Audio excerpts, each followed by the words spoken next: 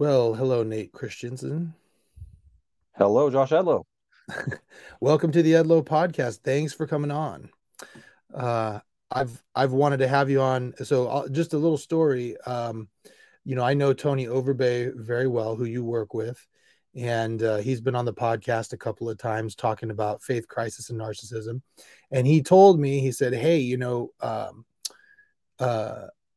uh, well, actually, and then another friend of mine said, "Hey, you should listen to this podcast that Tony did with this guy named Nate Christensen, who talked about the neurology of the brain and how it works with addiction and different things of that nature." And I listened to it and I said, "Wow, that was really interesting." And then I mentioned to Tony, I was like, "Hey, Nate Christensen's episode was really good." And he goes, "Oh, I think he's in your ward," because our ward said you were in a different ward and you got kind of pulled in right after the pandemic. So I didn't really know everybody yet. And then I remember you came in an elders quorum meeting and we were talking about positive mindset, and you had given you shared an answer about your studies about how the brain is prone to negativity, and that you actually have to, I mean, you were very much more eloquent than I'm making it sound, but you mentioned how the brain is prone to negativity and that positive mindset is an active thing that you have to pursue. And I remember thinking to myself, I'm like, that was really well spoken. And then I'd never made the connection that you were the Nate Christensen that they were talking about. And then we finally connected. And I think I was the first conversation we had. I'm like, dude, I got to have you on my podcast. Yes. Yeah. Yeah. And so you are, uh, tell everybody you got APCC at the end of your name. Tell us what that means. Okay, sure. So I am an associate professional clinical counselor. So that's a master's level mental health therapist. And so there's kind of like three primary master's level clinicians that work with people with mental health related issues. So those would be like social workers, marriage and family therapists, and then clinical counselors. I don't know exactly why all are necessary. We do have slightly different focuses, which you can kind of tell from our name. So social workers are often more involved in like social settings. So they might work for government entities or hospitals or some kind of larger organization that might require some help to navigate. And so they are often associated with that. But they do private practice and like one-on-one therapy also. Marriage and family therapists work a lot with couples and families, but again, could be in a private practice setting where they're also working with one-on-one clients. And then there's clinical counselors like myself. We're like the redheaded stepchild in California. For whatever reason, we're very small. Anywhere else in the US, we're actually a much larger group, but for some reason, California took a long time to let us in. That was before my time. I got educated after, so this is kind of like a later career for me. So, Interesting. And you, yeah, I'm sure we're going to talk about your story, but tell us what you were doing before you became a mental health professional. okay, well, I mean, I was doing a lot of crazy stuff, trying to figure out life, as many of us can sometimes struggle with. So, I mean, as far as work goes, I was in construction for a while. So I served a 2-year mission in Michigan. And then when I got back, I went to school and I also worked in construction. And my brain just wasn't quite ready for the learning. I got by in high school, but I was never a great student. I was later diagnosed as an adult with ADHD, so that answers some of those questions. Some of those brain structures necessary for learning are not fully developed when we're younger. So as I got older, I was able to do that. When I was younger, I just kept failing classes and struggling with things. So I just stayed in construction for a while. I eventually went back to school in my 30s, got a bachelor's in business with an emphasis in finance and risk management. And I worked as an underwriter for a while. And it was a good job. I enjoyed it, but it just wasn't like the fulfillment wasn't there. I was looking for more. Um, because of my struggles with mental health and addiction and all sorts of things, I'd always been attracted to what people did that helped me. So that led me down other journey where I was like, hey, I wonder if this might make sense to pursue a mental health career. And so I applied to a school, got in. I didn't really expect to get in. I kind of set up this probably fake goalpost of, if I get in, I'm going to take that as a sign that this is the right direction to go. So that's what I got accepted, and was like, okay, I'm going for it. So that's what I've been doing ever since. Nice. And one thing I like about what you said, you're in your early to mid 30s when you're making this transition. You have a good job, not fulfilling, but a good job. And you were willing to kind of sacrifice that and go after something that was more fulfilling. Was that a tough decision for you to make? At the time, it probably was not as tough, and the reason why, which we might get into later, was I was divorced, so it was me and a couple of kids, and so it I think if I had more people relying on me. So part of this whole complex story is my kids only see me on the weekends or with their mom during the week. So I don't have a lot of people relying on me. So sometimes when you have a family, a lot of mouths to feed, a roof to, you know, keep overhead, and all the Mm, other things that come along with paying bills, I didn't have as much of that. So that was my biggest concern, is making sure my family was taken care of. But that wasn't a big issue. I don't know if I would have made that decision today, where I'm remarried and that there's more mouths to feed, and uh, and and I don't know that the family could allow for that. But at the time, I was able to do that. So from that standpoint, it was an easy decision. And then when it came to just like the work, I was a lot more passionate about it. Again, with ADHD, if you have an interest in something, it's a lot easier to focus on that thing. mm. So. Yeah, and that you hit it right on the head of what I was getting at is that I think a lot of people, um, I almost think that like sometimes I heard this podcast. I can't remember which one it was, but I heard somebody talking about this, how the worst thing for a person is to be just have a job that is just like barely comfortable enough. You know what I mean? It's one of those jobs where it's like, yeah, it's not fulfilling, it's not great, but you know what? It's just enough. They pay me just enough to keep me, and you would like to do this other thing, but it almost has to, it's like you have to have, it has to get so bad that you're willing to change it before you'll actually change. And I can tell you that from my own standpoint. I had a job selling cell phones for a while, right as I started law school, and it was not fulfilling at all. I was very good at it, and it Mhm. helped support myself and my family as I'm going through school, but it was not fulfilling at all. And I had been talking about leaving that job for a long time, but it was in the middle of the financial crisis at the time, and I remember thinking, I was like, where am I going to find a job that makes me this much money, that's just flexible with my school schedule? And it got to a point where it got so bad, the job, I had to leave it, and it was the most uncomfortable decision to make at the time. But if I hadn't made the decision at the time that I made it, I wouldn't be in the position I am now with a job that does fulfill me. I had to be pushed in that direction. And it sounds like for you though, you didn't need a lot of pushing to find something more fulfilling. No, I think what you were talking about is kind of this pain threshold. Higher the pain, the greater the motivation to make a change. The lower the pain, we can deal with a certain amount of low level pain if the benefits are good enough. So for me, the job wasn't necessarily painful. It was more about the fact that I and this is a really like probably much larger conversation, Mhm. where I was internally, I was not happy. And so I was like trying to change all of this external stuff, looking for something to make me happy. And the interesting thing is, through becoming a mental health therapist, and my own work, and having to read a ton of books and everything, it's really made me realize that if I had been in a better place internally, I probably wouldn't have left the job, because it was good. It was a good job, and it was good people, and I enjoyed what I did, and it was secure and had great benefits. Like it checked all the boxes. Do I enjoy what I do now more than that? Yes, um, but so much so that I would have you know turned my life upside down to do it? Probably not, if I was like kind of more secure and happy internally.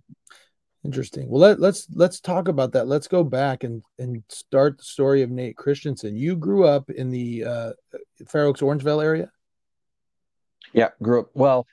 So born up north in a little town called Red Bluff, and then my parents moved around a little bit. My dad worked in grocery business, so he would move every couple of years. So we were all over the place. We lived in Paradise. I don't know if you remember the Oh no. campfire. Oh yeah. Yeah, I know Paradise. Yeah. Well, my family, I have family up in Gridley, which is not too far from there. Hmm.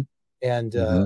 my I mean, he's kind of an uncle, but he's my mom's cousin, owns a an auto parts store, services Paradise quite a bit. So Oh, okay. Interesting. yeah, Okay. cool. So yeah, so we lived Paradise, we lived Chico, we lived in Antelope and Citrus Heights and Orangevale. We spent a little time in Nevada. Like this was all as a kid. So we moved a fair bit. Okay. And then how long did you end up in? What age were you when you ended up in Orangevale? So I was probably about 11 when we ended up in Orangevale, and then we mostly stayed here except for about a year that we lived in Nevada when I was in high school. So yes, most of my like older childhood years were in Orangevale. Mm. Previous to And that, we were all over. and do you think you mentioned earlier that you had mental health issues? It sounds like more in your 20s and 30s. Did those start earlier, or is it a result of, you mentioned ADHD, or was there some sort of traumatic event involved? Um, you know, the genesis of mental health issues are not really clear. I mean, especially with dealing with like, so take for example depression, which seems like there's just a lot of factors that play into why someone might develop depression. um, I realized that I was a highly anxious person at a pretty young age. So I remember as young as maybe kindergarten, first grade, coming into a new classroom. I didn't know these kids. It was a new community, and trying to reach out to other kids and being rejected. And that was a new experience for me. And I suddenly realized that I didn't like it there and I didn't want to be there. And so now that like kind of started me on this journey of um, learning what it's like to navigate peers that you didn't really feel comfortable with. Um, would my journey have been different if I had been accepted? Probably not. There's when it comes to certain mental illnesses, we're talking about not just experiences, but also genetic factors. I've got a long history of mental illness through my parents, both parents' side of the family. So I probably would have ended up in this place eventually anyway. But the early struggles that people have, not being sure how to connect well with other people, maybe having some some different kinds of neglect. One of the things that I am consciously trying to work on is how difficult it is when you're busy as a parent and you're trying to do so many things and not forget about your kids. Oh gosh, Um, it's the that's a nightmare. it is a nightmare, and that's the thing. Like, I'm actually in this weird spot right now where my kids are 16, 14, 12, and 10. My son is a young senior. And Hmm. uh um and just, I have a job. I'm an attorney. I work a lot of hours, always have. And I also have outside interests to keep me sane. I go to the gym, I do this podcast, and I have all these different things that I like to do. And I've really always been like that. I've always been a very busy individual. And yeah, it's kind of waking me up to, oh my goodness, my kids they're not that far off from being gone, and you just kind of look back, not regretful, because I'm grateful for everything I have. It's given me the opportunity to really provide a good life for them. But it's really hard because you just sit there and you're like, what's the balance? I have to have these things, but I also got to spend time with the kids. It's rough. It is, and it's I think sometimes the brain is always searching for this right, what is the right thing to do? And it's so elusive, right? Like, I mean, it's so hard to find, like, well, I don't know. I guess if I feel good about it, then it's right. But that's probably not the best measure either, because emotions are fickle. Oh, So I don't know. yeah, It's just a man. struggle.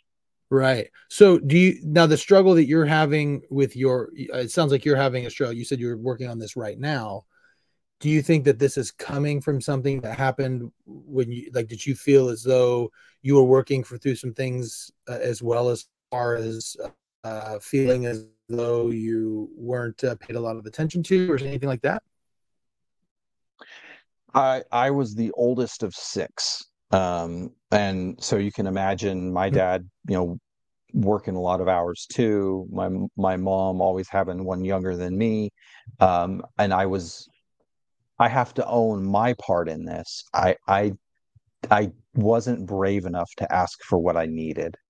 And so what ended up happening is my parents assumed that I was good. So Mhm. it wasn't that I don't perceive that they did things wrong. I perceived that I didn't feel comfortable asking for what I needed from them. And so what ended up happening is I kind of felt like I was on an island and I was alone, which for a highly anxious kid, the anxiety just skyrockets when you're trying to navigate the challenges of life solo. And so for me, my anxiety would get so severe that I would eventually in my early 20s I started to fall into these kind of occasional depressions that got really bad, because the anxiety would kind of close me down. So I'd shut down. I wouldn't do anything. I wouldn't get out of bed. And then, a few days into this, I'm just horribly depressed. So that it was kind of a cycle where I'd kind of do that kind of in and out of that over years and years. Wow.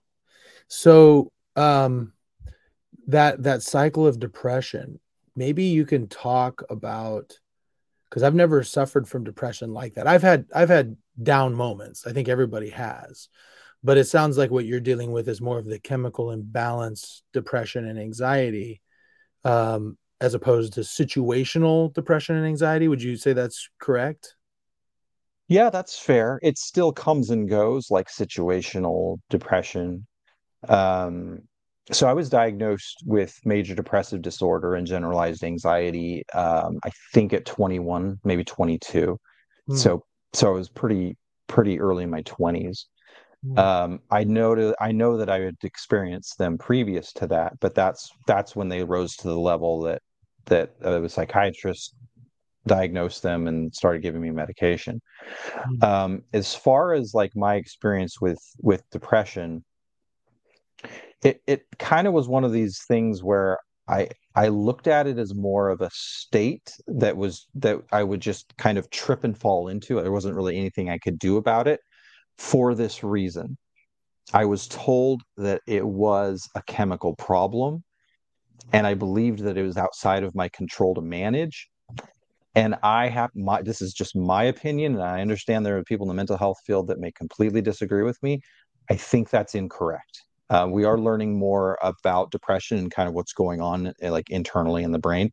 Um, the initial hypothesis around depression is constantly evolving, and early treatments were helpful for some, but not for others. So it pretty clearly is more complicated than what the initial opinions were about it. So are you saying that because you think that because people kind of told you this is out of your control, you would get into these depressive states and you wouldn't really do anything to fight it because you're like, well, there's nothing I can do about it. Is that what you're saying? Right. Right. Oh, Well, that's the thing. If it's truly a chemical problem, the only thing that will make me better is a pill. I mean, right. unless you're telling me, these things will also help with the chemical.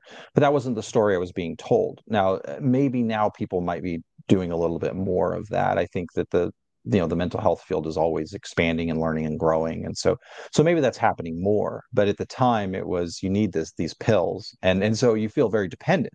Or that was, again, my experience. I was like, if I don't take my pills, I can't function. And I wasn't functioning that great on the pills, but it was a little bit better.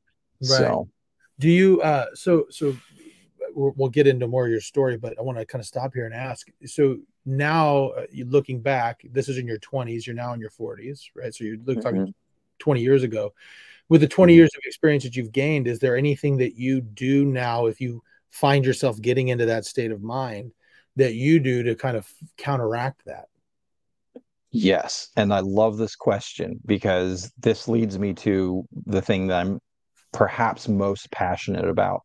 I am a huge proponent of what's called the wellness model, and there's a couple different ways that people break these components of the wellness model apart. I'll share them with you. Real, give you kind of a bird's eye view, if that's okay. Totally. Okay. Okay, so I love sharing this with people because it allows me to just say, like, okay, these are the basics that every human being needs. And then they can figure out for themselves, and they usually know right away, like, where they're deficient. Mhm. So I like to use the acronym POSIES, it's like a bundle of flowers. Mhm. So the P is for physical. For most people, they have shelter, they have clean water. So that's not really a big issue. Where people often have struggles from my experience is their diet. Western diets are highly processed. I mean, it's convenient, but it's also a lot of evidence that's not particularly good for us. Mhm. Um, Sleep, like we really probably need at least 7. Most people probably might even need 7.5. In a presentation I watched a few years ago, there was a discussion about cerebral cortical fluid, which actually washes over the brain at night. And recent data indicates that's about a 7.5 hour process. Not to mention other things that are happening internally in the brain, recataloging and basically getting the brain kind of freshened up for the next day. That all takes time. So if people are not sleeping well or they're not getting the right amount of hours of sleep, that puts them at a deficit right first thing in the morning. Mhm. The next thing is going to be exercise. It used to be that exercise was built into life, right? You go back 100 years and everybody's walking everywhere and they're working on their house because you can't just pick up a phone and call some handyman to come take care of your roof. You got to do it yourself. Um, Mhm. so people were just much more physical. Their body was moving a lot. So Mhm. so those are the things out of physical that I see that really end up being a problem. Mhm. Um, the O in POSIES is occupational, and I include financial in that.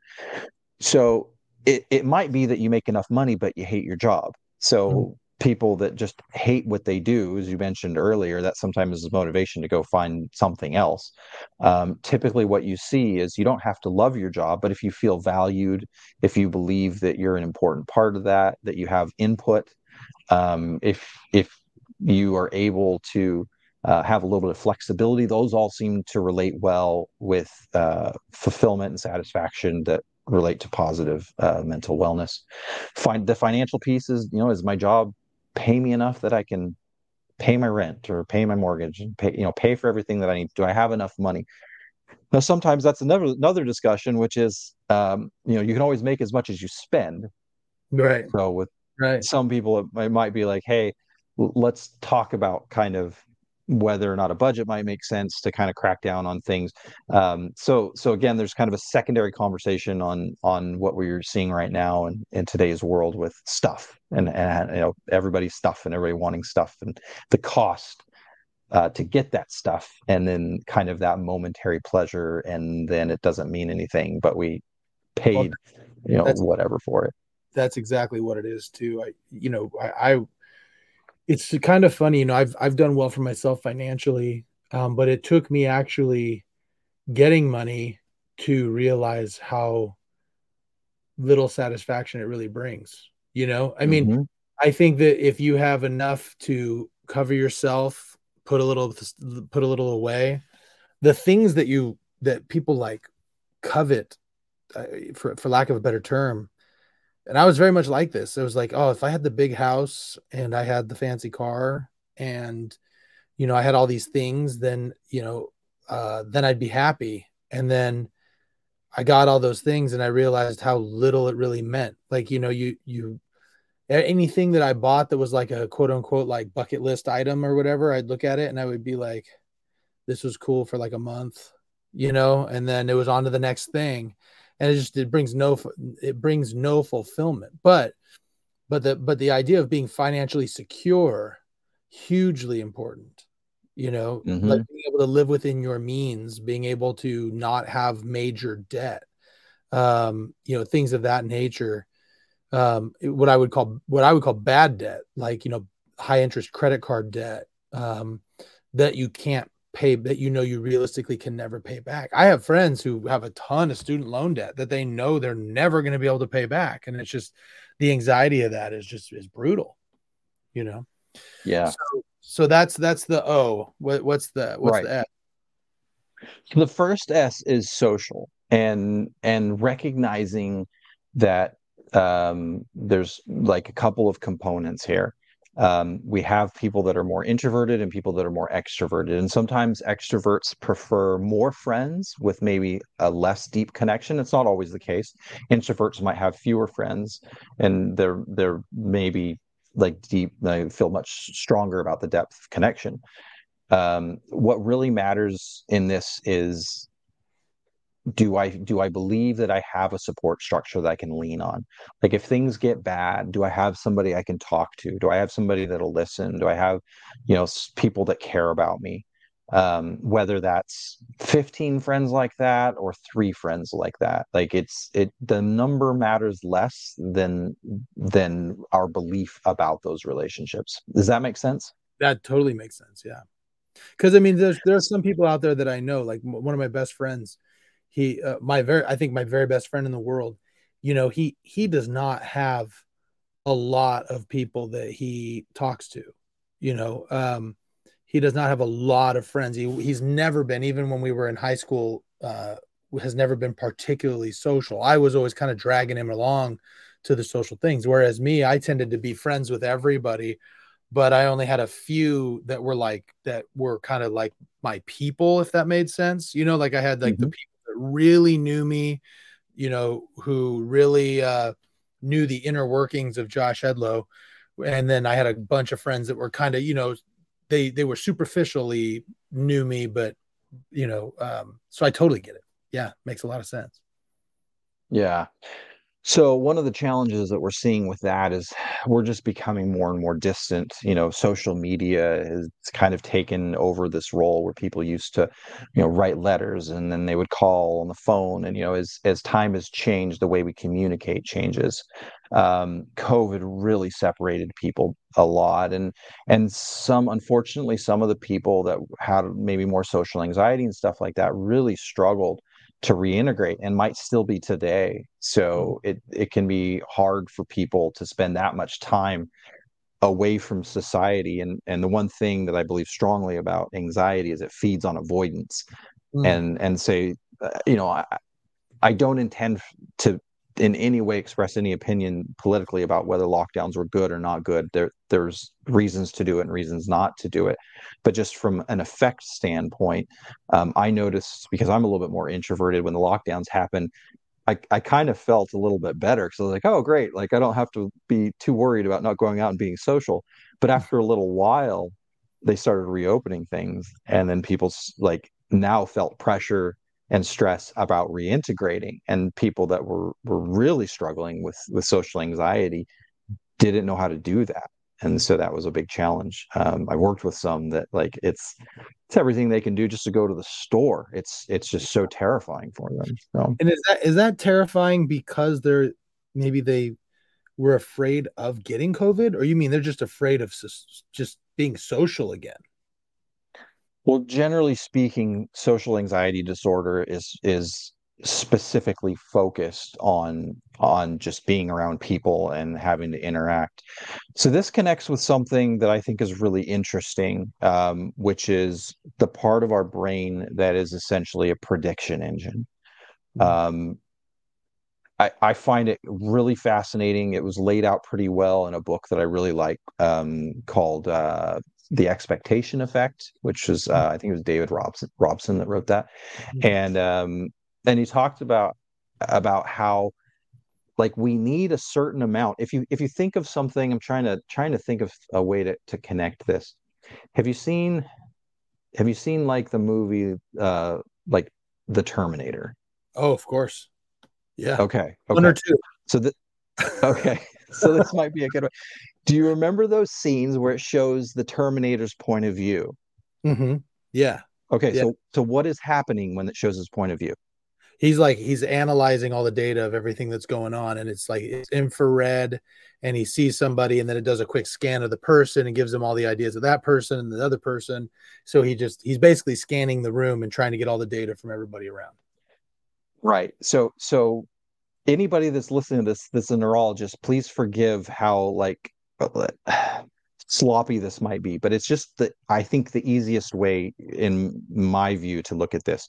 Imagine your brain doing that all the time, but instead of getting a number that's telling you like threat, non-threat, if this is a threat, you have a 95% chance to win in a fight, like all of this analysis, take away all of that visual analysis and turn it into feelings and imagine that everything you view is a threat and you have a 0% chance of winning a battle. Well, Like that's, that's gotta be exhausting. yeah, it's terrifying. Right. So Yeah. so It's interesting. that's It's how it interesting feels to for do people. this. I got to tell you, it's interesting to hear this because I have a hard time. This is just me. Sometimes I have a hard time really understanding people that are different than me in these types of things, if that makes sense. Like, Mhm. I'm really grateful you're explaining this to me. It's helpful because, yeah, I've never been somebody, I just don't ever remember going to a party and being nervous about talking to people. There have been times I've gone and I don't want to talk to people. You know what I mean? Like, it's Mhm. like I go and I just go, God, I really don't want to be coming to this thing.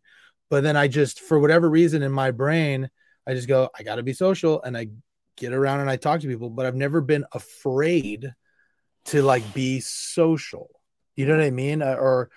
Uh, I've never been afraid. Like when we talked about depression, I've never been afraid or like I've never been so down in the dumps that I couldn't will myself out of bed. Do you see what I'm saying? So it's like when I Mhm. hear these things, it's so hard for me to imagine, but when you explain it, I can understand how that could be completely exhausting and terrifying. Yeah, and I think that's one of the challenges is for people that don't live this, trying to understand it can be a real challenge because without having lived it, it's hard to explain in a way that someone can like really connect with. Um, so if you have, so some people may argue for men, we're more likely to experience less anxiety in social situations. I don't know what the statistics are on this. There certainly are statistics on anxiety disorders. Females are twice as likely to be diagnosed with an anxiety disorder as men are. The amygdala, which is our fear center, it regulates other things like sadness and anger and modulates aggression. So it has other responsibilities, but it has androgen receptors in it, which basically means if you have testosterone, it's not any testosterone, but let's just say higher levels of testosterone, your anxiety is going to be lower. It's possibly why young men are bad at deciphering whether or not driving 90 miles an hour and passing somebody in the bike lane is a good idea when they first get their driver's license. You're just high in testosterone. That fear center is very dampened. You're not getting those signals. Men could have a testosterone level 100 times higher than the average female. So they might have a very different experience. They're smaller than us. They might have more anxiety than us. They might be introverted.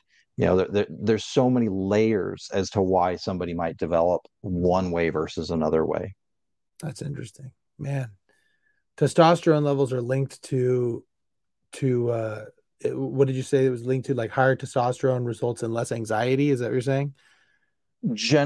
So it's not a perfect balance, but generally that's what you see. And the reason why appears to be because there's androgen receptors in the amygdala. The amygdala, if somebody is feeling fear, anxiety, the amygdala is going off.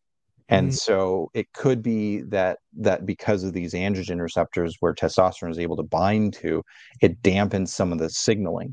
So let's say, for example, you might have a man and a woman that are both facing jumping off of a bridge into water, and the man might feel just slightly scared but really excited, and the woman might feel like she's going to die.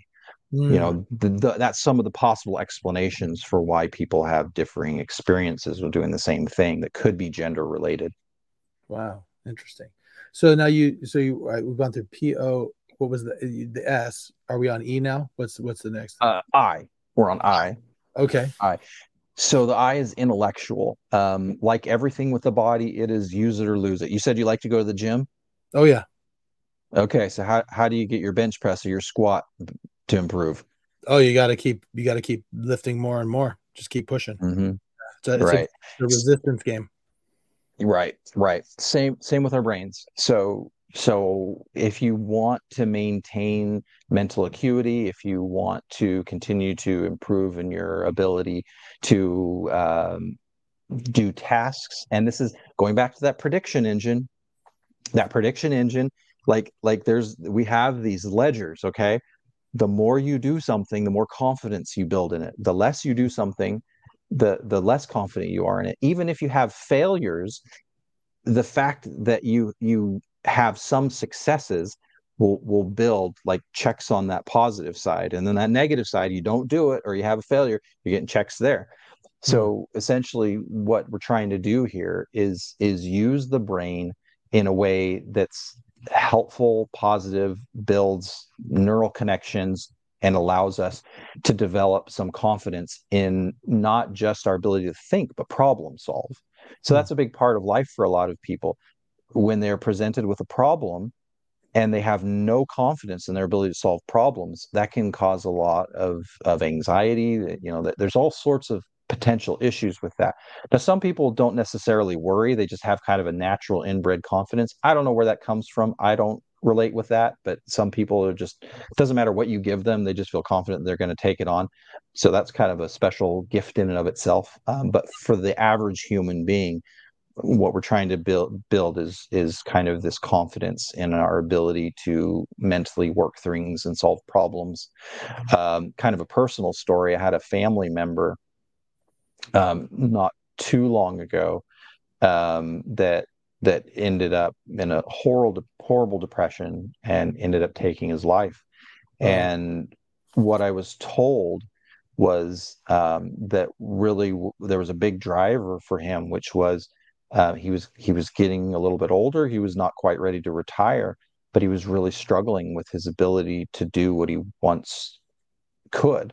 There may have been some other medical issues going on mentally that didn't get diagnosed. Maybe they didn't get all the way through all of that stuff. But there's certainly this idea that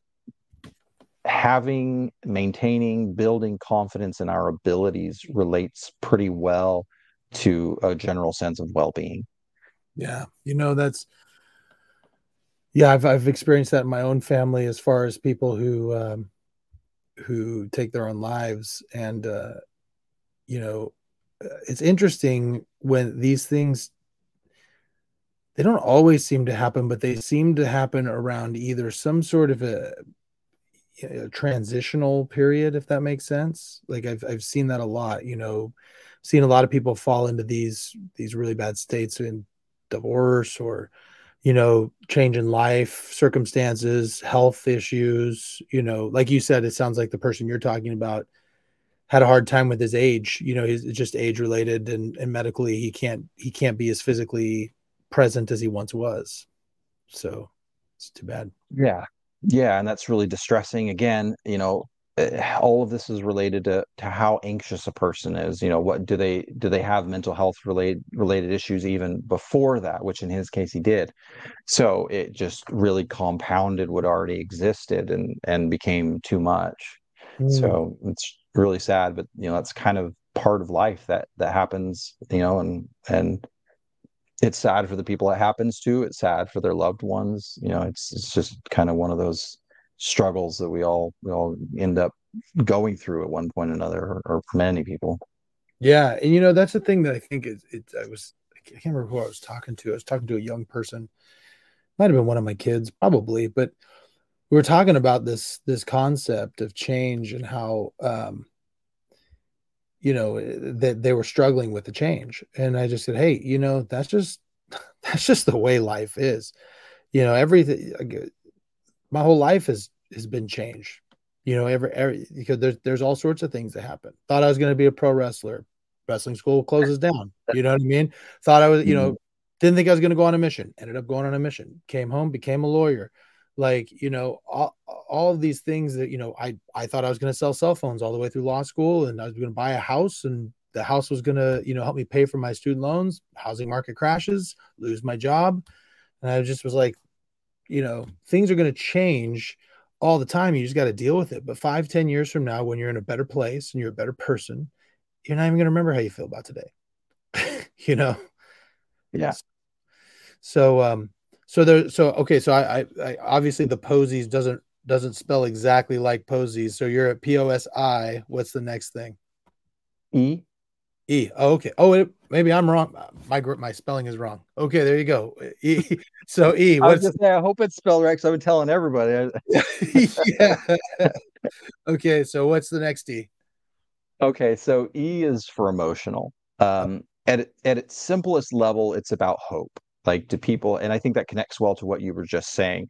One of the things that's really interesting about this prediction engine that's in all of our brains is it measures experience more heavily than it measures knowledge, which means that poses a problem for young people, right? If you haven't had experience with a breakup and you're going through a breakup, like that's often the hardest one or one of the hardest ones for people because they might know everything's going to be okay or believe that everything's going to be okay, but they don't have this experience to lean on where everything was okay. So they're going through it for the first time. There's so many unknowns, and the brain is so good at second guessing everything and Uh, being negative. And yeah. so that's kind of this idea that I'm going to put my trust. For some people, maybe that's in family or friends or self or higher power or whatever. But I'm going to trust that things will work out. Mm, yeah.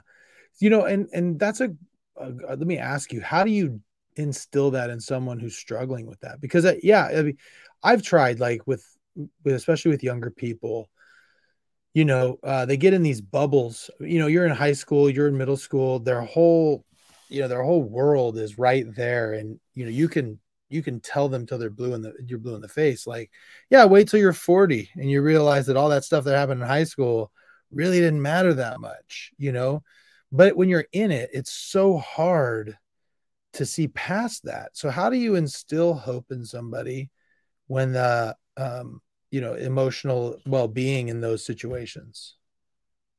So that's a great question. I think because of my bias as a mental health therapist, what I really ultimately would do is just try to get them to open up about how they're feeling. There's a lot of power in just talking about how we feel. Mm, Um, the truth is, I don't know that there's any way, there's no shortcut to climbing to the peak of Mount Everest. mm, Like you have to just climb the peak. And so everyone's experience doing that is differently. That's intended to be a metaphor for going through something difficult. right. Um, so you can stand there on the sidelines and cheer them on and tell them you love them, and you climb that peak once too, and they can do it, but they still have to do it. And so sometimes they may just need to just like take a minute, express how they're feeling, get some support, and sometimes we might want to kind of invalidate how they're feeling. No, I know you can do, hey, I'm sad, this is overwhelming, I don't know if I can do this. Oh no, I know you can.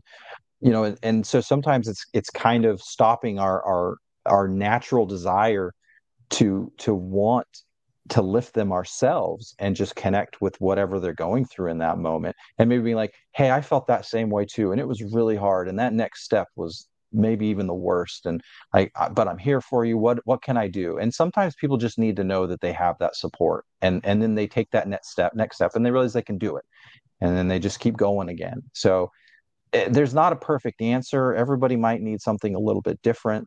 That's kind of what I lean on, again, because of my profession. Yeah. Yeah, I've had occasion where one of my kids they mess up in school, or they get mad because something didn't go their way. And what I try to tell them is I go, okay, so here's the deal, right? Feel your feelings, take the night, be upset, give yourself 24 hours to be upset. And then once you're done with that, next step is figure out what you're going to do now. It's Mm-hmm. already over, can't change it, right? It happened. So feel it, give yourself a time limit to feel this way. And then once that time limit is over, just start thinking, okay, what do I do now? What's next? And Yeah. that's how I've done it at times. There have been times that there's, it's harder sometimes, depending on how significant the trauma is or the experience is. Easier said than done. But I try to, something bad happens, I give myself a night to feel bad about it, and then the next day is a new day. You know, Hmm. yeah. Yeah. So now emotional, and then is there a last S? There is a last S. Like that was like really, really basic on the emotional. There's a little bit more to it because of the complexity of our emotional system.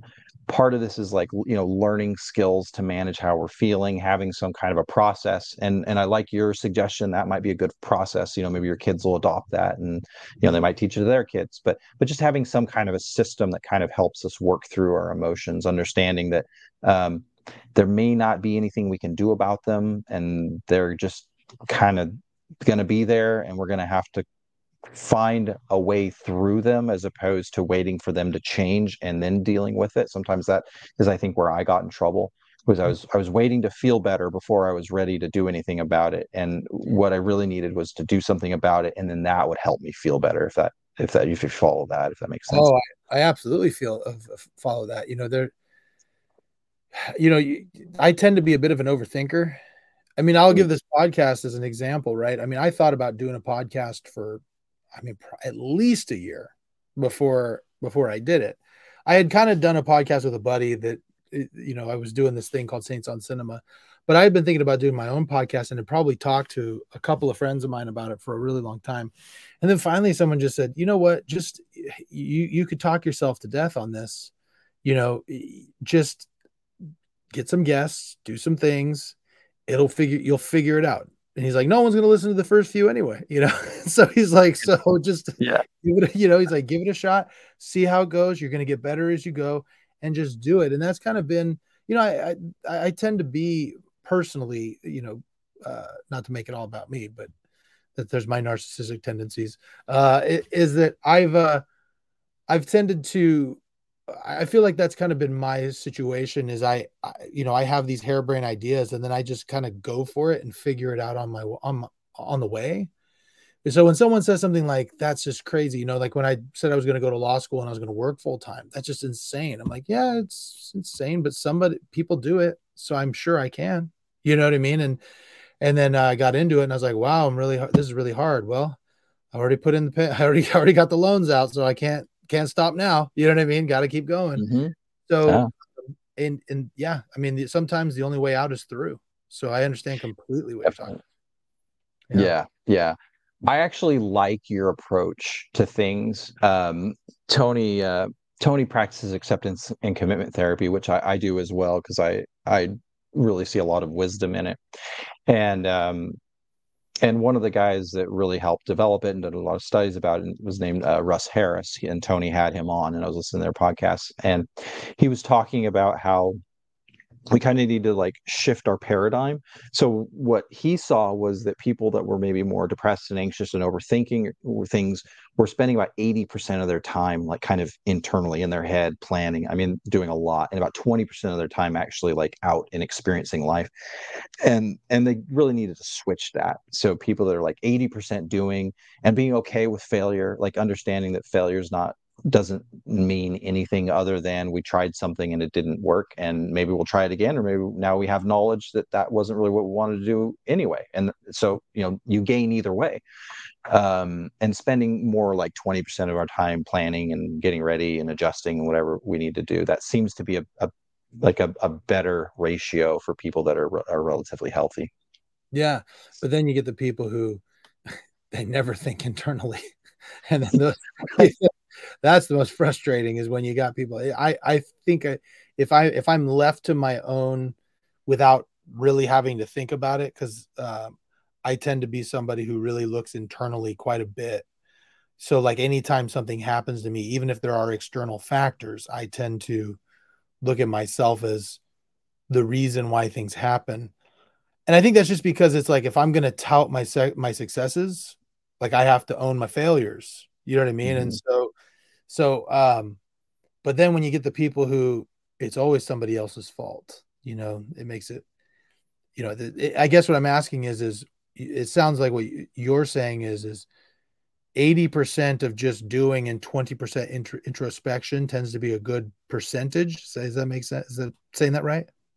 Well, that's what Dr. Russ Harris, that's what his opinion is. That makes a certain amount of sense to me as well.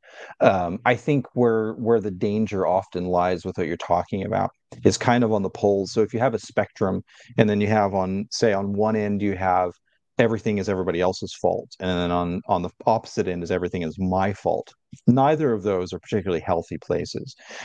Usually, you want to be somewhere closer to the middle, because it's just not, neither of those statements are true. Like, you Mhm. need a healthy amount of introspection, but you also need to be able to understand, like, hey, this isn't necessarily my issue. Like, I want to love and support this person, but just because my partner or my kid or my coworker is sad doesn't mean I have to be sad. Like, I can be there for support for them, but I don't have to feel what they feel. And that can be very hard for people that are, like, say, highly empathetic, Mhm. where they're experiencing all the emotions of all the people all around them, and that sometimes can be exhausting, because I mean, you don't even know what you feel, because you're just too busy feeling what everybody else is feeling. So that's not really healthy either. So you have to be balanced. Yeah, I was just recently having a conversation with somebody about this. We were having a conversation. They were talking about known for a really long time, and they keep getting in these circumstances that are just not, not favorable for them. And I remember I had to have a tough conversation with them and was like, you know, okay, so that doesn't surprise me at all that you got in that situation. And they were kind of upset about it. And I go, well, how many times are you going to get into this circumstance before you start looking inward and saying, okay, like I get it that whoever's whatever this happens to you, it's a negative experience. But if it keeps happening over and over and over in your life, at some point you have to look inward and say, okay, so what am I doing to contribute to these things happening? Like I'm kind of a numbers guy in that, where I go, okay, I had a psychology professor in college actually who I really liked, who told me he was talking about interpersonal relationships, and he said he goes he was having some problems with his daughter, and he said so what I did was I go, okay, so let's look at all the factors here. She, do I have problems with my other kids? No, right? I don't have problems with my other kids. Does she have problems with other relationships? Yes, right? So who's more likely to be the issue here and why we're having a problem, right? Not to say it's Mhm. all her fault, but who is likely to be a greater contributor? And I was trying to say that, and they just, they were just in a place that they weren't able to hear it. You know what I mean? But I was Mhm. like, but I'm going, okay, so how many times do you have to get in this circumstance before you start realizing that you must be doing something there might be some things that you are doing that because these things don't happen to other people like they happen to you. And of course, like I said, I mean, some people can't handle the self-criticism. I appreciate it when people tell me that. You know what I mean? Even though it's not comfortable, I appreciate it because it causes me to think maybe there is. You know what I mean? Does that make Yeah. sense? Yeah, absolutely. It does. Yeah, absolutely. The ego is fragile. It doesn't want to be wrong, even though it's wrong a lot. Mhm. And we're far better off if we're willing to confront it and fix these things, because if we don't, we end up in those situations where things are going wrong frequently, and we're not able to see our part in why they're going wrong. Yeah, yeah. Boy, I'll tell you what, there's nothing that'll make you more humble and realize that you do things wrong than raising kids. I Yeah. mean, Yeah. I told my oldest recently because he's really upset with me because he sees his youngest brother, who's the youngest of four, and he gets away with a lot more than he got away with at 10. And I was like, Yep. what can I tell you, man? Like, different parent. I was a different parent back then. You're my test kid. You're the one. I'll pay for your therapy when you're older. It's fine. Right. I like that compromise. Yeah, Right. I yeah. don't want you to pay for therapy. I wanted a phone when I was 12. Yeah, Yeah. exactly. Exactly.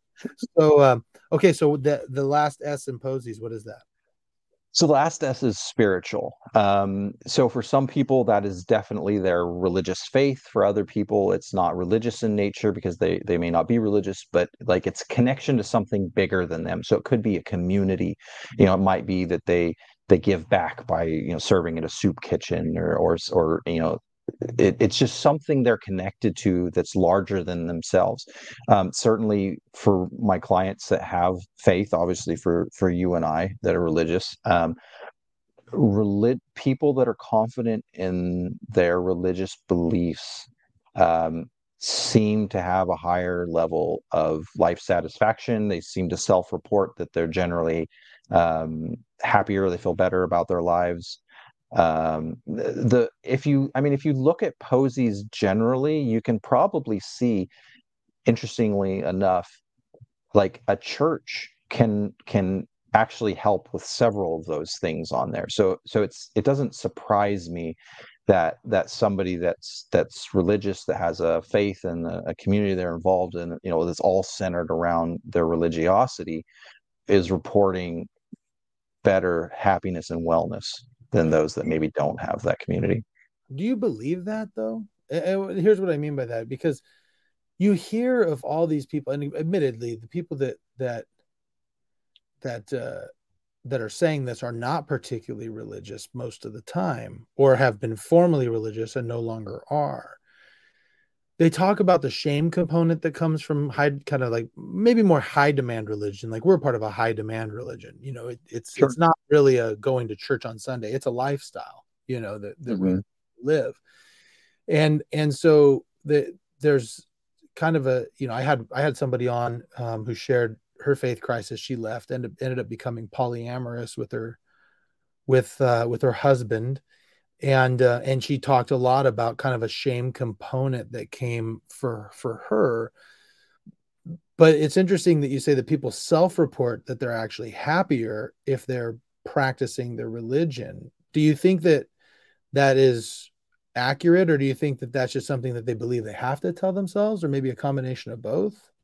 Yeah, it could be either. Um, I have a kind of a complicated belief around this that some people would find offensive. Like it's just kind of where I've landed, which is um, so the book Buddha's Brain by Rick Hansen was really, really helpful for me to kind of work through some of my stuff. It talked a lot about kind of the brain, the nature of it, what it does.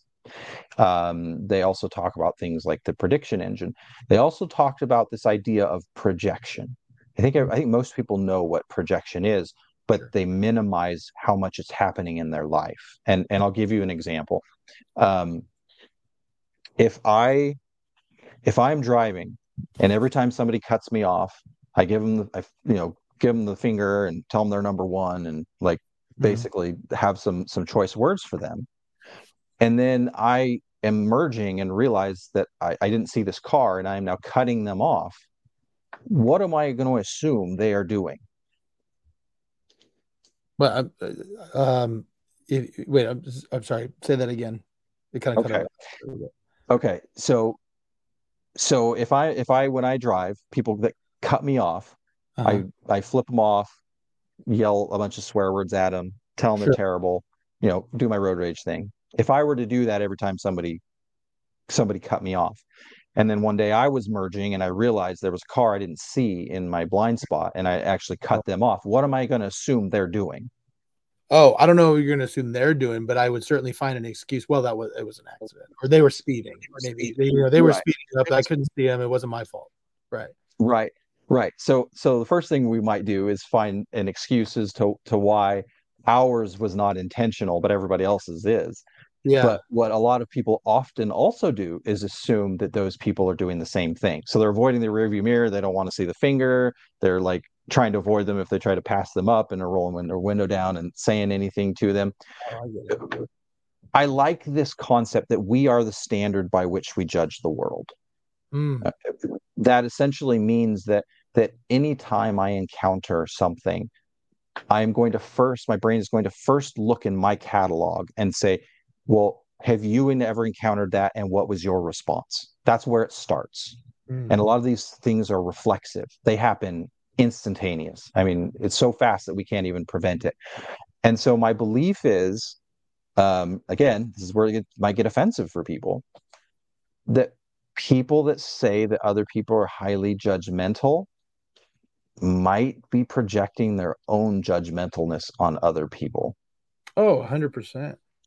At least the people who have a major problem with it, if that makes sense. Yeah, You know what I mean? Like it, the it people out does. there, like I know of a couple people who, uh I can think of one in particular who, he's no longer he used to go to church, he no longer does, and now all he talks about is how judgy everybody was. But I remember him when he was going, and I'm like, you used to talk trash about everybody. You know what I mean? Like Right. you were one of those guys.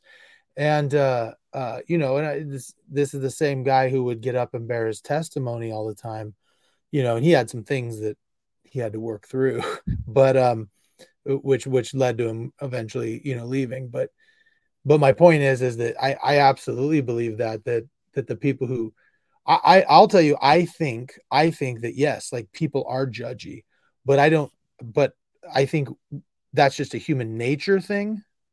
You know Mhm. what I mean? Like I don't like if somebody is judgy, I don't therefore not want to associate with them, if that makes sense. Like I think that Mhm. they probably are judgy, but everybody's got something that they're dealing Yeah, with, right? they do. Yeah, they do. I mean, that brings up a scripture. I don't remember where in the New Testament, but Christ says, "Judge not, that ye be not judged." And I used to think that that meant, and I think there's a further part which is by with which with that same judgment shall ye also be judged. I'm paraphrasing here, so Yeah, forgive no, me. that's right. Uh, um, I used to always think that meant that God would judge us less harshly if we were not judgmental, and I still hope that that's kind of what that means. Mhm. I tend to also now believe that that means if we, like, to just give an example, if I think that alcoholics are the worst, and then I go and get drunk, I believe that somewhere in my psyche, my psyche's really upset with me because I just did the thing that everybody else that does is the worst. Like, whether or not my ego wants to accept that or find excuses for it or whatever it does, I just tend to believe that we have internal conflict, and when we're really judgmental, it creates a lot of problems for us because we're imperfect and we're eventually gonna have some issues. And if we have all these labels about people that have these issues, what does that mean about us? Mm. No, that's a good point. And do you think that the projection though is kind of our own, I don't know if you call it consciousness or ego trying to protect us? I do. I also think that the brain doesn't want to change. So Mm. if it focuses on everybody else's problems, it doesn't have to acknowledge its own. Thereby, it doesn't need to expend this effort to change because everything else that is a problem is external of the brain itself. Yeah, I think that's also really interesting is I remember hearing a therapist, it might have been Tony,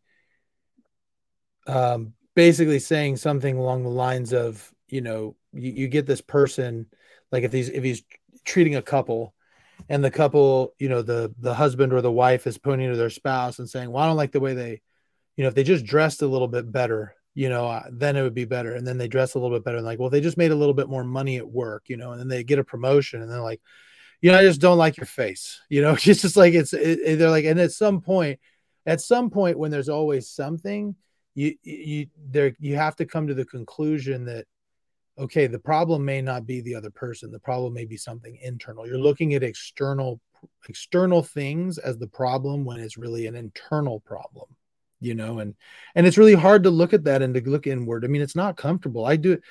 I said earlier, I do it a lot, I think, and I don't necessarily think it's always healthy to be constantly looking inside and beating yourself up over all your past transgressions. But I think it's also healthy for you to think about what you're doing to contribute, to situations that are not ideal. you know?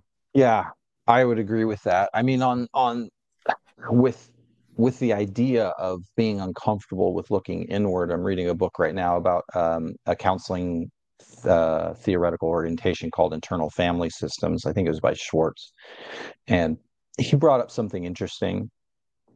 His belief within internal family systems is that we are to love ourselves, and he goes as far as to say that he believes that Christ's commandment to love our enemies also applies to those parts of ourselves that we hate and find as an enemy to us, Mhm. which is an interesting idea.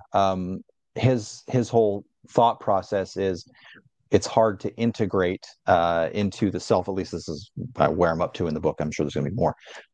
It's this conflict with, when we identify the parts of ourselves that we hate and we have opposition to, it keeps us out of our ability to really turn inward and look in a non-judgmental and loving way at all parts of ourselves. It doesn't mean you have to give that part power to do what it wants to do, but it does mean that you can look at it compassionately and lovingly and understand, like, this is just a part of the human experience. I don't have to hate myself over a desire to do a thing that I find really abhorrent. No, that's true. And isn't it interesting? I don't know if everybody's like this, but I know I tend to have a lot of people who call me and kind of rely on me for, trust me with their issues. And it's so funny because when they call, I try to be as empathetic as possible, try to love them as much as possible. I try not to abandon anybody when they're in a bad spot, because I just think, okay, one day this person's going to hit rock bottom. And when they do, they're going to need somebody to call. And if I'm the one that can stop something very bad from happening to them, I will be that person. But then at the same time, when I do something, I'm not I'm not as empathetic to myself Mm-hmm. as Yeah. I am to these other people. You know, it's just interesting, man. Now, really quickly, shifting gears a little bit. You mentioned, so this is the wellness model that helps with major depression, and you keep referencing things that you had gone through. Mm-hmm. And I'm sure that may be a long story of the different things that you went through. But tell me how it sounds to me like these issues you were having with depression and ADHD eventually resulted in some bad outcomes for you in your 20s. Is that fair? Yeah, it's very fair. Probably, well, I don't know. It's hard to like decide which one's more impactful. Um, a lot of people that use substances or behaviors that are compulsive to deal with feelings of anxiety and depression are self-medicating. So that's a component to this. But people that have ADHD are 10 times more likely to develop an addiction throughout the span of their life. So you have both of those, kind of causing additional problems for everything. Um, yeah, I fell into addiction pretty quickly, never had any kind of an issue with anything up to the age of 21, and then 21 and a half, 22, right in there, fell into addiction really hard. And it was about 22 years to work through it. And I kind of juggled a few different ones. I would argue now, even I recognize that I'm an emotional eater. So I have a certain amount of addiction to food, and I've been trying different diets, and I lose a little bit of weight and then I put it all back on. And so still trying to work through some of what that means. Well, Um, that's just because a Reese's peanut butter cup fills the cracks of the heart. oh, I love peanut butter so much. I got to tell you, I relate to this quite a bit. I don't know if I mean, it's hard for me to conceptualize eating as an addiction because we have to eat. You know what I mean? But Mhm. I understand the concept, but I definitely am an emotional eater as well. Stress eating is a big thing for me. And, it's just like microwave burritos and, sweets and cookies and all of that. And I'll tell you, and this is just a recommendation from me, because if you're trying different diets, I was 354 pounds at one point in my life, so I Wow. was really heavy. I've shared my story before on another podcast. I got in a car accident and had a brain injury, a concussion, a mild traumatic brain injury. And in the midst of that, I mean, I wasn't working, I wasn't doing any exercise because I was just laying in a bed for a while and trying to get over it. And that's when I ballooned up. And I did made a decision. I was like, okay, I need to get this weight thing under control. I was on the verge of pre-diabetes. My dad has diabetes. My grandpa had it. The one thing that I noticed that worked for me, I have some friends that do like the intermittent fasting thing and some people who do like the keto stuff, and that's all great for them. The only thing that has worked for me has just been counting macros, just like looking at like getting to my fitness pal, logging my food and just saying, okay, I mean, I'm a bigger guy. You know, when you're 350 pounds, you can eat a lot of food if you eat the right stuff. And you know, just and also just not trying to lose like 30 pounds in a month, you know, 2 pounds a week at most. And then just doing a little bit of exercise and just it's more of a lifestyle change. After about like 10 days, I would say 2 weeks. It's easy for me to say this because I'm not very good at this right now. But like if you really like keep your carbs down, you know, you not to say you don't eat anything, but like, you know, give yourself a cheat meal a week and the rest of the week you're just, you know, eating within your macros to lose a pound or two. After about 10 days, 2 weeks, it's amazing how much better you feel. It's amazing. It really is. Yeah. Of course, Yeah. easy to say. No, Like I had 2 peanut butter and jelly sandwiches right before we started this. So,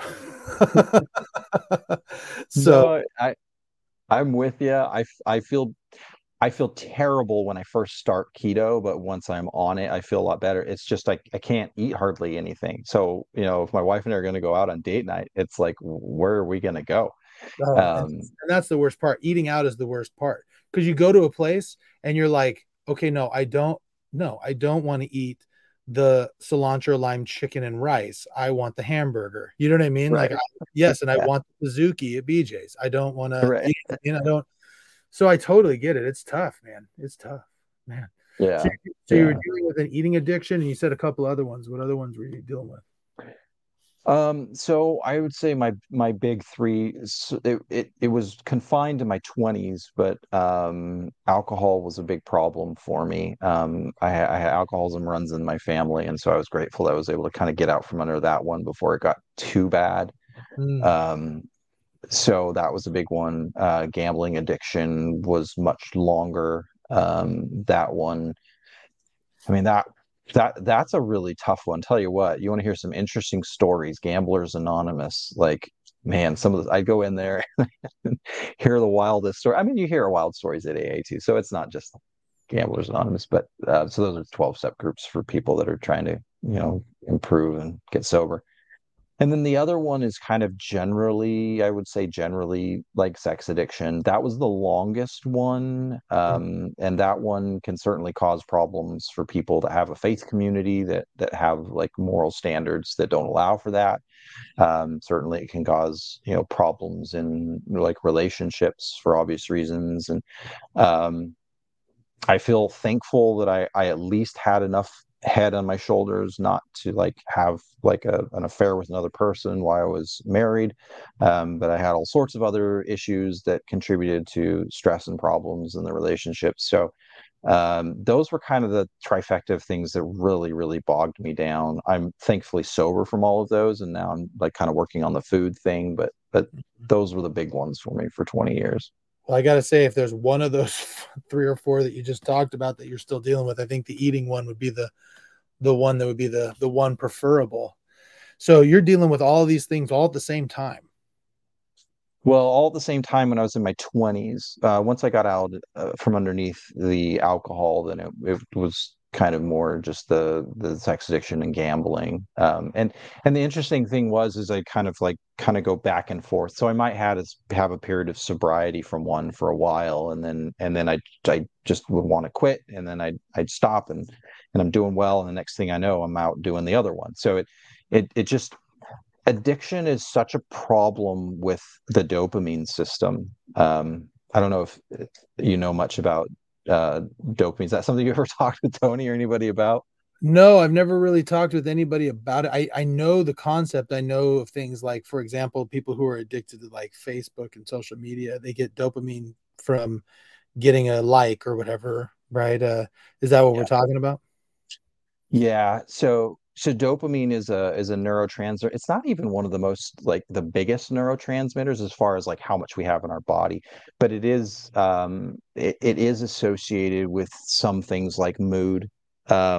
Dopamine if you really want to get down to it, it really has a lot to do with kind of focus or motivation, some a little bit of learning, though it's also norepinephrine.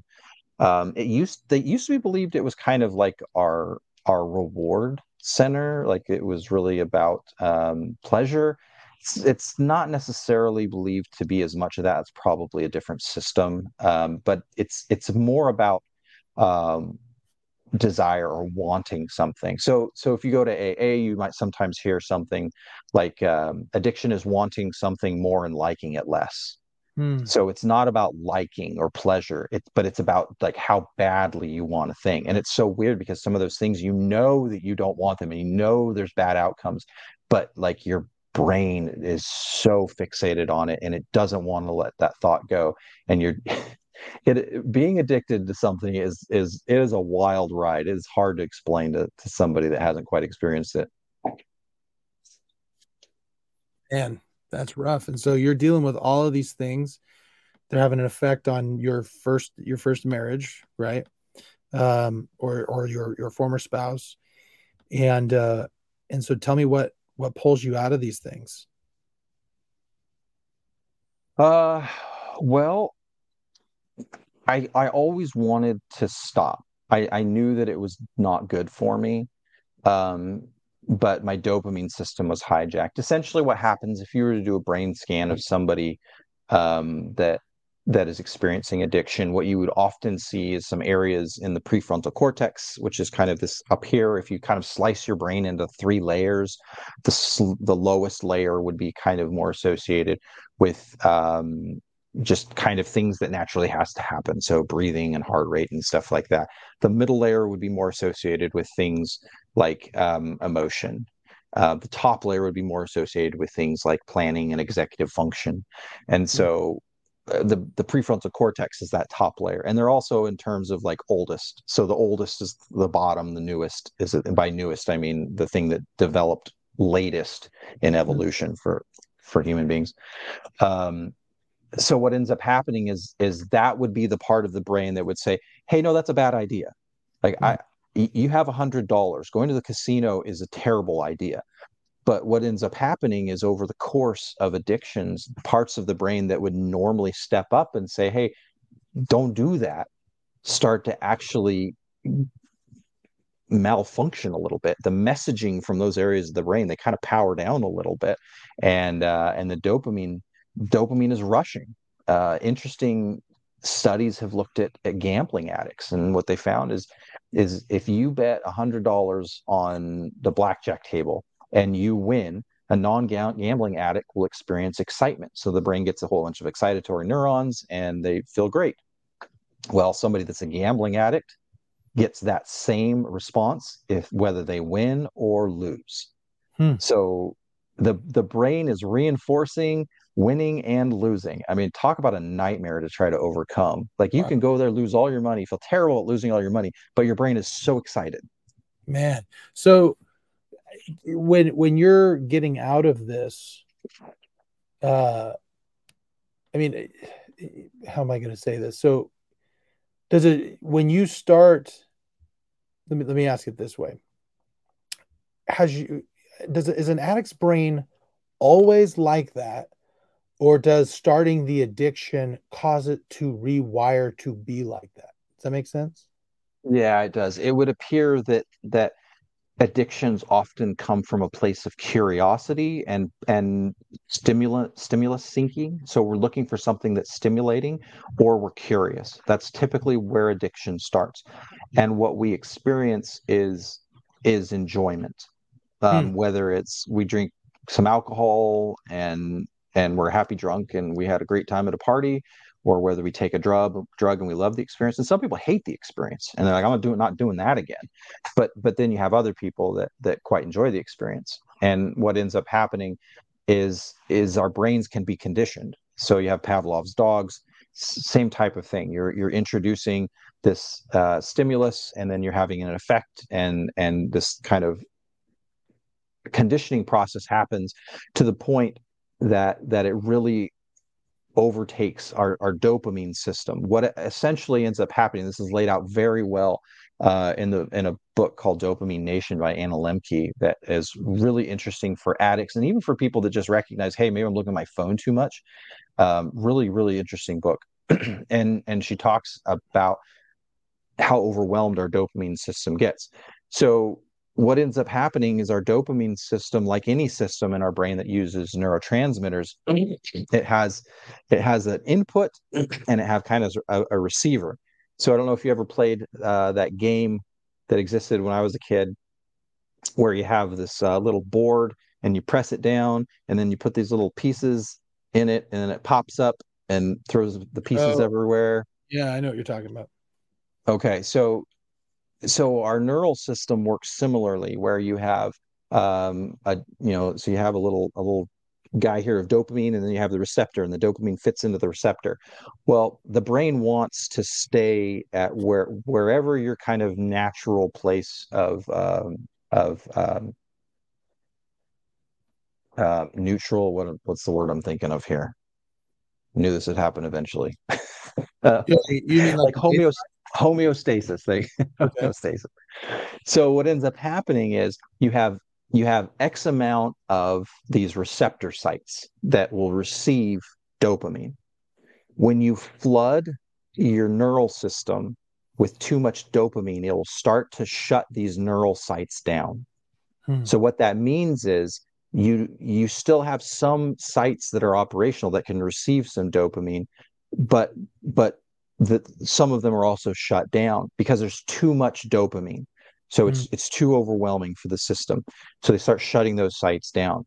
What that means is you now need, in order to get the same dopamine response previously, you now need more dopamine. Hmm. So that's what in effect causes things like tolerance. So Hmm. one beer doesn't do it anymore. Now I need two, and then I need three, and this is like kind of this process of the brain saying, well, this is too much, so we're going to shut some things down. It's why withdrawal is so painful, because the body is now going to a state where it doesn't have enough of any particular neurotransmitter, in this case dopamine, and so it has to go through this painful process of starting to recite. And I don't even know that turning these neurons back on, or these receptor sites to dopamine, is actually what is causing the pain, as much as like the physiological response to not having a thing that we are typically used to having. But it's uncomfortable, and it takes a while to adjust, and the brain can turn these things back on, and we can reach homeostasis again, but it just puts us in a terribly uncomfortable state. Addiction's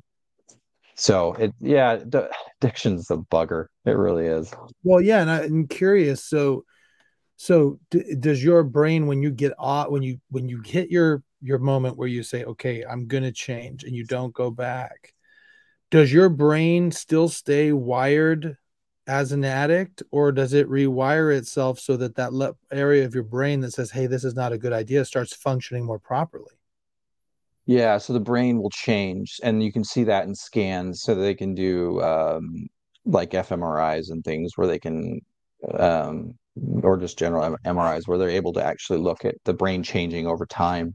So the areas of the brain that are kind of shut down are not working very well as the person is sober and they're not using. They start to come back and act in the way that you would expect them to act. Wow, that's so interesting. So, I mean, I mean, I got to imagine, because when was it when you finally 100% sobriety? Where were you? Probably about 3.5-ish years ago. It probably was most associated with marrying my now wife. I realized that that was the biggest problem in my relationships, was the addiction. I had to get that. I wanted to finally have a successful relationship. It just kept just wrecking your relationships. Mm. So. And what was the last one to kick? Was it the gambling or was it the sex addiction? It was the sex addiction stuff. That was the toughest one. When you look at really in particular for a lot of sex addicts, pornography is really the thing. I mean, I don't know how to express to people how how difficult it is when, I don't have to go to the store to buy a pack of cigarettes. Like I can get rid of all the cigarettes in my house if I was smoking, and there's a time between the urge that I finally give into and me getting to the store and making a decision to buy the pack and go outside and start smoking it. So that there's a span of time there that gives me a little bit of a buffer to be like, is this really what I want to do? I can turn around and go get an ice cream cone instead. It allows the brain some time. When you're talking about pornography, which is in your pocket, in your phone, every minute of every day, and its availability and the speed at which you can take care of that urge is such that particular addiction, at least for me, was a real problem. Yeah, I bet. So, but now I got to imagine now that you've been 3.5 years sober from these things, um, that do you feel clearer in your head? Yeah, I feel a lot different. It was a surprise to me because I'd never experienced this any period of sobriety this long since about 2022. So having 3 years sober, I'm noticing that I don't have as many urges. Of course, the urges are probably always going to be there. The interesting one is alcohol. Like I haven't had a drink since I was my mid 20s. I mean, it's 20 years gone. But man, when I get really stressed out, for some reason my brain's like, oh, wouldn't that be? And I was like, oh, that's fascinating. 20 years ago, but it's still kind of got something in there that it got a hold of. And you don't have that with gambling or with the sex addiction, or at I least mean, on occasion, there's differing things. I don't think going into a casino is a good idea for me, so I just avoid it. So that makes it easy. But I not. noticed that like every time one of these mega millions gets over $1 billion, like my brain gets kind of crazy, and I have to like not look at like gas stations or like like mini marts as I'm driving around. Well, I got to tell you, as So, somebody who's never, I mean, I, I've gone to like Tahoe or Reno a couple of times and put $20 in a slot machine and been like, well, that was a waste of time, mhm. but yeah, when it gets to be like $2 billion, I'm like, maybe I'll give it a shot. You know what I mean? Like, and I've Yep. never had a real interest in gambling, so that I don't. That's really interesting. Um, I wish. So I know you have a hard out coming up in like 5-10 minutes, and so Yeah. but this we could be talking for hours on this. I could Oh, talk to you for yeah. hours. It's so There's a lot interesting. of depth to this stuff. Yeah, yeah. I'm gonna have to have you back because I really want to talk more about these addictions and how you handled them. But maybe you could share real quick, um, if there's somebody out there right now who's dealing with an addiction, and it sounds like you've ran the gamut of one of the most common. I mean, substance abuse, gambling, and sex addiction, and eating. Overeating. What advice would you give to somebody who's kind of maybe not at that rock bottom that you hear about, but is pretty close and wants to change? What would you recommend? I would go get help right away. And there's different that looks different ways. If you're part of a spiritual congregation, you can talk to a church leader. If you have a trusted therapist or maybe somebody you could go to 12-step group. I think that sometimes we prolong these a lot. They just don't need to trouble us as long as they do, because of the fact that, at least for me and in the stories I hear from other addicts, is we're like, I got myself into this mess, I can get myself out. And I just, my experience is that doesn't generally work very well. Yeah, yeah. Yeah, you can reach out. I have a lot of addicts in my family. There's just an addiction gene that goes on. And I'm lucky Mhm. enough that when it came to that stuff, I mean, I realized early if I go to Chipotle 3 days in a row, I'm going to be eating it for 2-3 weeks. You Yeah. know what I mean? And so, Yeah. I definitely know I have it. And I've been lucky enough to avoid those things. I was always scared of drugs and drinking and all that because I just didn't want to get hooked. You know what I mean? And I just know I'm the type that would get hooked fast. And so, but what I've seen from the people I know who have those issues is that when they get help, it's really an amazing transformation. It can take a decade or more. But Sure. like, I've shared on this podcast before, my dad is 25 years sober. He was a drug addict off and on throughout my childhood. And he's a completely different person now. I mean, you wouldn't recognize him.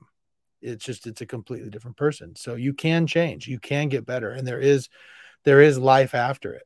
And so, well, Nate, I've appreciated you coming on. This conversation is definitely not over. Okay. We're going to have you come back for a part two so we can go a Okay. little bit deeper because there's so many topics that we could address, particularly, your blended family within the Mormon church. That's one that I definitely want to talk with you about. And also go a little bit deeper into these addictions and what they felt like and how to navigate those.